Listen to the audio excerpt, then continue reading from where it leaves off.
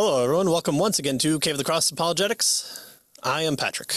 And I'm Tony. And we are at the end of chapter 11 of our book, Faith Has Its Reasons, and we are concluding our look at the evidentialist model of apologetics. And so throughout this book, we're looking at 4 and then technically 5 different apologetic methods: classicalist, the evidentialist, the reformed epistemology, and which is presuppositionalism, and then we're looking at Fideism, and then we're looking at kind of the author's take on kind of the model that they wish to propose to us after looking at these 4.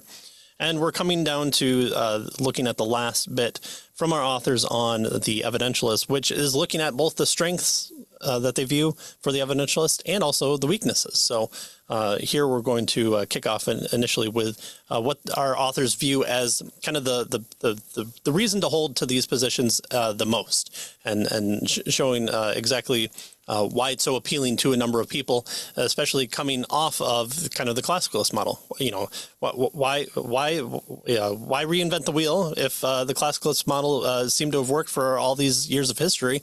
Well, the evidentialist has these points, maybe not against it, but in support of it. Well, as they did in the Classical Apologists in Chapter 7, they're going to here review the most common and important observations that have been made as the notable strengths and potential weaknesses of the evidentialist model. Right. And I think they give us 3 of each here. So we'll kind of work through each of these point by point. So the first one is with regard to the notable strengths. So we have notable strengths and we have notable weaknesses, right? So notable strengths. The first notable strength is that the evidentialists recognize that probability is unavoidable. Probability is unavoidable.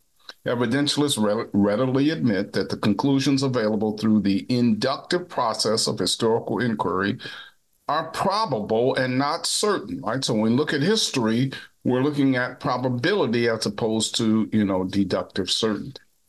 But they are quick to add that no decision in life is based on deductive certainty, right? None of our, even for me to sit in this chair, it's basically a probability argument because, I can't say it will, I have proof that it will hold me this time. No, not really. It could fall apart the next time I sit in it, right? So their claim here is that no decision in life is based on deductive certainty, right? All of them are probability decisions. Deduction, they argue, can reveal whether a conclusion follows from specific premises, but it cannot tell us whether premises correspond to the truth about the real world. Right. So, yes, deductive arguments can say if these premises are true, and there's a key, then the conclusion is true. But the deductive argument doesn't necessarily tell us whether or not the conclusions are true. And so in all matters of fact, the evidentialists maintain we are dependent on human observation and human interpretation. And of course, both of them are fallible. Right. So the first strength that our authors, Bohl and Bowman, want to point out is that the evidentialist recognizes that probability is unavoidable. This is how we run our everyday lives. And they want us to see that with regard to this approach. Right. Yep. Everything is this kind of risk assessment. And so whether it be with driving a car or with where to invest money, you're taking an inductive risk. And so we're having to do that even with what we can kind of consider our base truth claims as well. Well, the second one for the strengths coming off of the probability positivity is that it appeals the appealing method of inquiry. One of the great strengths of the evidentialist approach is the use of the methods of inquiry already familiar and acceptable to many non-Christians.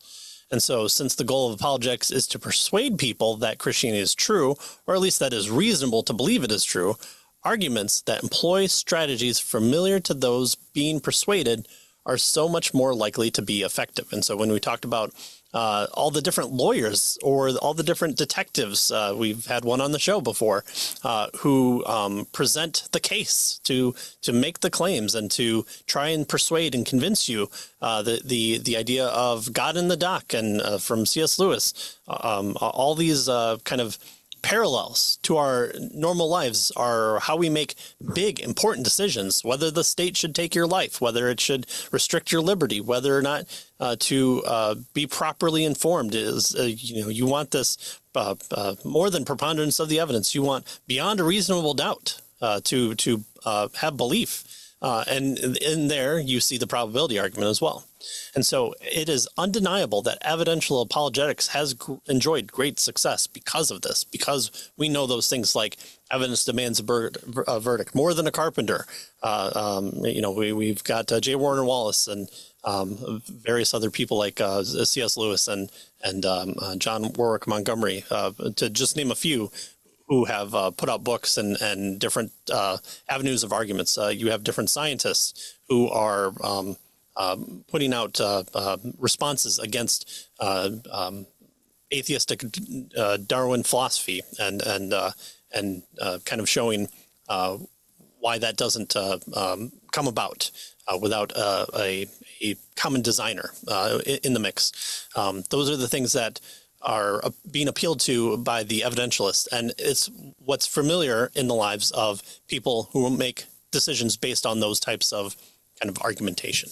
Right. So they say, we're going to argue in the way that everybody argues so that we have kind of common ground with regard to our approach, right? That's the basic idea. And so that's what our book is suggesting is a strength, the appealing methods of inquiry. All right. And then thirdly, the third strength they point out is that evidentialist stresses this particular approach, stresses the factual evidence, right? And of course, that's why I call it evidentialist, right? If the goal of the Christian apologetics is to defend the truth of Christianity, and if truth is understood as correspondence with reality, right? That's the kind of the correspondence theory of truth. Then an apologetic that emphasizes the factual reality of Christianity is mandatory, right? Evidentialism is defined by the primacy that it assigns to fact, right? So they stress the factual evidence as a way of showing the truth of Christianity. Truth must be factually based, they argue, and Christian truth then can be verified by objective public evidence that's available to everyone, right? So they stress the factual evidence. So it's not all, philosophical arguments, pie in the sky, analytical type of thing. Just the facts, ma'am, just the facts. Right. And so those are big positives for the evidentialist model, especially for your evangelism, for speaking to just not so much the person, on whatever social media platform, but just to your neighbor and just to the normal everyday person that you're meeting. It's not so much to go, well, let's look at premise one. Premise one says this, and then from the conclusion, this. No, it's just, hey, let me tell you about what has changed my life, and let's point to, we know that Jesus existed. We know that he lived in Galilee. We know that his apostles stayed with him for this number of years, and then once he died, something happened where they continued to preach his message. And so that has a lot of appealing factors to just normal everyday conversations that you have. And so we shouldn't shy away from that type of approach, because ultimately we're not appealing to apologetics within the test tubes and the pillars of academia solely. And so we want to give credence there as well. Well, unfortunately, with every positive, there is a weakness, even for the evidentialists. Although when we get to other methods, weaknesses are going to be interesting. So we're looking forward to that. But here, the weaknesses potentially is that evidential apologetics has been widely criticized from a number of perspectives. And so here's where our authors will consider some of the most common and important criticisms identifying potential weaknesses in or challenges to the evidentialist approach. Right. So let's kind of dive into this. And again, there are three of these. And so we'll work our way through these. So the first one is that evidentialists in this particular methodology and approach assumes the theistic worldview. They assume the theistic worldview, right? Now, the principal objection, they tell us, to evidentialism from a classical apologetics perspective is that it attempts to make a case for the theistic worldview on the basis of facts. According to both classical apologists and most reformed apologists, which we'll get to next time, this will not work, right? One must first have a world view before one can interpret the facts in the world. So you have to have a view of the world before then you understand how the facts fit with that particular view of the world, right? Norman Geisler, who we looked at when we were looking at classical apologetics, put it this way. He says, facts and evidence have ultimate meaning only within and by virtue of the content and context, rather, of the worldview in which they are conceived, right? So facts have meaning, events have meaning with regard to the contexts with which they are conceived. He adds that meaning is not inherent in historical facts and events. Meaning demands an interpretive context that is distinct from the facts and the evidence, right? So if I see a particular rock, one person might argue, well, that rock is a result of millions and millions of years of, all kinds of geological, operations that happen on that rock. And somebody else might say, no, I think it's just, a few thousand years old, right? And so you have to look at the worldview, the context, in order to interpret the so-called fact that you're looking at. Right. Mm-hmm. And so that's the criticism here. It kind of assumes a theistic worldview. Right. Which may not always be a negative, but here, within the context of the evidentialists, it is seems to be the negative. And so, when we talk about, even looking at the resurrection, right? So here's the claims by a man who says, I'm the way, the truth, and life. No one can come to the Father except through me. I'm the Christ. I am the Lord of the Sabbath, all these things. And if you put your faith in me, then I will forgive your sins and pay for them. And you will have my righteousness imputed to you fully and completely. And then he dies and rises again. Well, does that necessarily follow that what happened, even though he claimed to come about, is exactly true?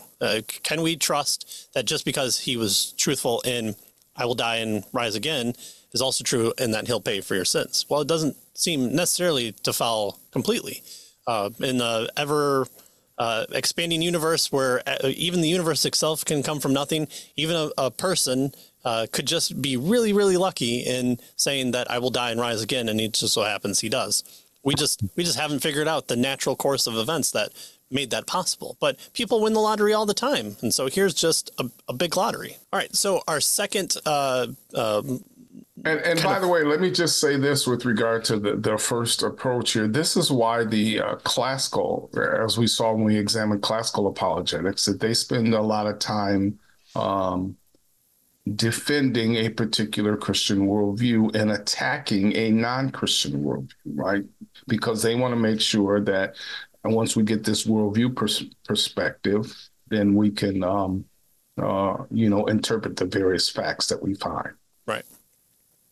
So the second one is that it uses hidden presuppositions. Oh, this sounds familiar. Well, critics of evidentialism contend that evidentialists work with hidden presuppositions about the nature of reality. For example, in their scientific and historical arguments, evidentialists presuppose that there is a rational structure to the whole of reality. Well, that's a big thing to smuggle in. The entirety of reality is smuggled in under this guise of your evidence. Oh, that's weird. The heuristic methodological assumptions that knowledge is possible, that the universe is structured, and that the senses can be trusted cannot themselves be empirically sustained. So that might Right. sound put your note here, and then wait for next chapter and see if this is truly a negative. Maybe it's not. Yeah. Maybe this is something that everyone does. Right. So they kind of have hidden presuppositions that they don't defend, right? Where do you get the fact that the census can be trusted? How do you argue for that, right? You haven't done that. You're just assuming that they can be trusted. And based on that assumption now, here is a fact that you find, right? And so, yeah, so that hidden presuppositions. Now, evidentialists, our book tells us, are generally unmoved, quite frankly, by these concerns. They freely acknowledge that evidentialist arguments require certain assumptions about the reality of our physical world and the ability of the mind to perceive reality and the like. What the evidentialist wants is to not make arguments that are totally free of presuppositions, but rather arguments that presuppose only, and here it is, what must be presupposed to know anything at all. And so this challenge to the evidentialist approach then identifies a real limitation, our book suggests here, of the approach, but one which evidentialists insist everyone must live with, in order to know anything or reason about anything. Right. So everybody does this, so we can too. Leave us alone. Right. Exactly. Well, and if you listen to Habermas, the minimal facts approach is kind of this. He's saying, listen, just give me these. I think is it 6 or 7 base facts, and from here, any normal working person with these minimal facts would almost have to conclude, if they're being as objective as they can within the court of law or being fair, that Jesus died, rose again, and was observed by other people to such a degree that we can be as confident with that as we can that George Washington was the first president of the United States. So even there. They're attempting to say, okay, that's all true. We have these base assumptions, but so do you. And so just give me these things, and then from there I can prove the whole thing. And we can quibble about, how many apostles there were or what have you. So yes, that's something that they're bringing in, but also that still seems to be kind of a negative here. All right, and then we're on to the final weakness that our authors have brought up here in the evidentialist model, and that it underestimates the human factor. Well, both classical and evidentialist apologists are often criticized for an excessive optimism in assuming that unbelievers are willing and able to examine the evidence of Christianity in an open, honest, and unprejudiced way.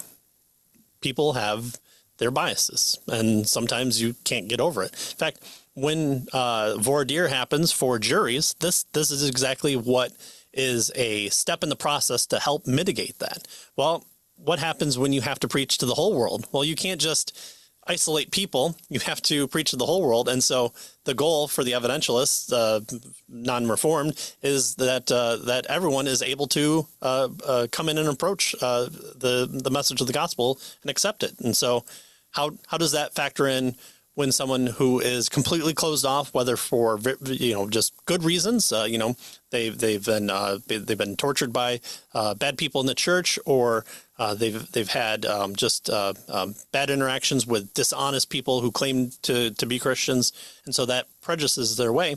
Well, how do you overcome that if you're just kind of trying to lay out the evidence? What more evidence are you going to stack on top of it that will have this Christian, dove movie moment where they can't do anything other than what's written on the page for them? That seems to be the issue.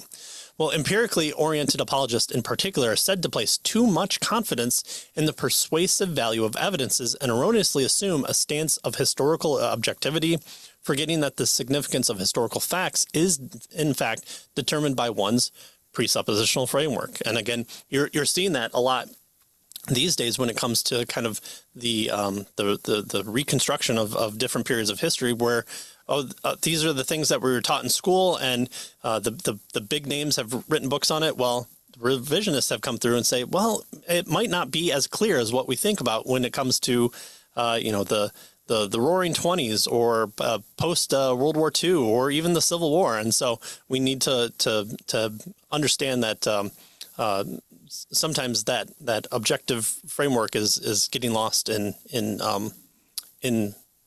one's worldview and how one approaches it. Right, exactly. So not only are they criticized for an excessive optimism and assuming that unbelievers, are willing and able to examine the evidence, but along similar lines, our author tells us evidentialists are accused of unrealistically minimizing the effects of sin on unregenerate cognitive and volition, right? In other words, they dismiss or at least minimize the effect of sin on how people think and the decisions that they make.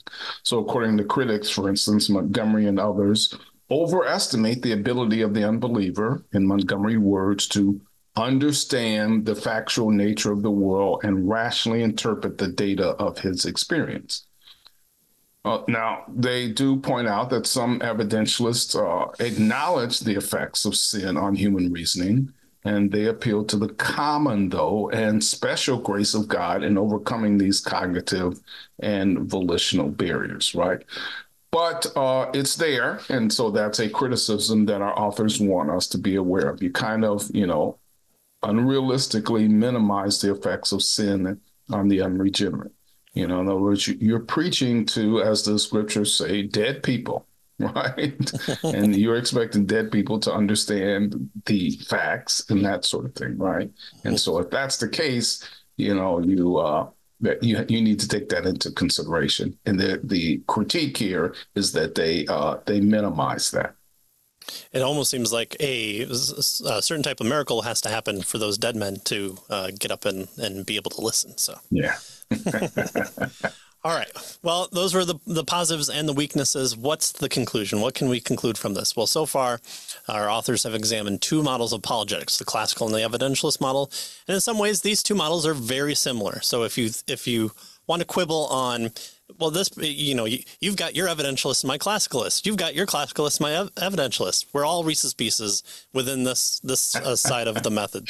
And so both methods attempt to make a case for the truth of Christianity that will be accessible to non-Christians who follow the argument openly and honestly. But the two strategies share a common understanding of the apologetic task, that commending the Christian faith to non-Christians on the basis of truth that they already believe. And so that's where they have kind of that similarity that you might notice. Our authors are bringing that forefront here. Right. And so, our author suggested it's this very understanding of apologetics is at the heart of many of the criticisms made by both models, right? In other words, we're just trying to appeal to the common things that everybody will hold to and that everybody believes, right? And so that kind of, as we will see here, is going to be challenged in some of these other approaches, right?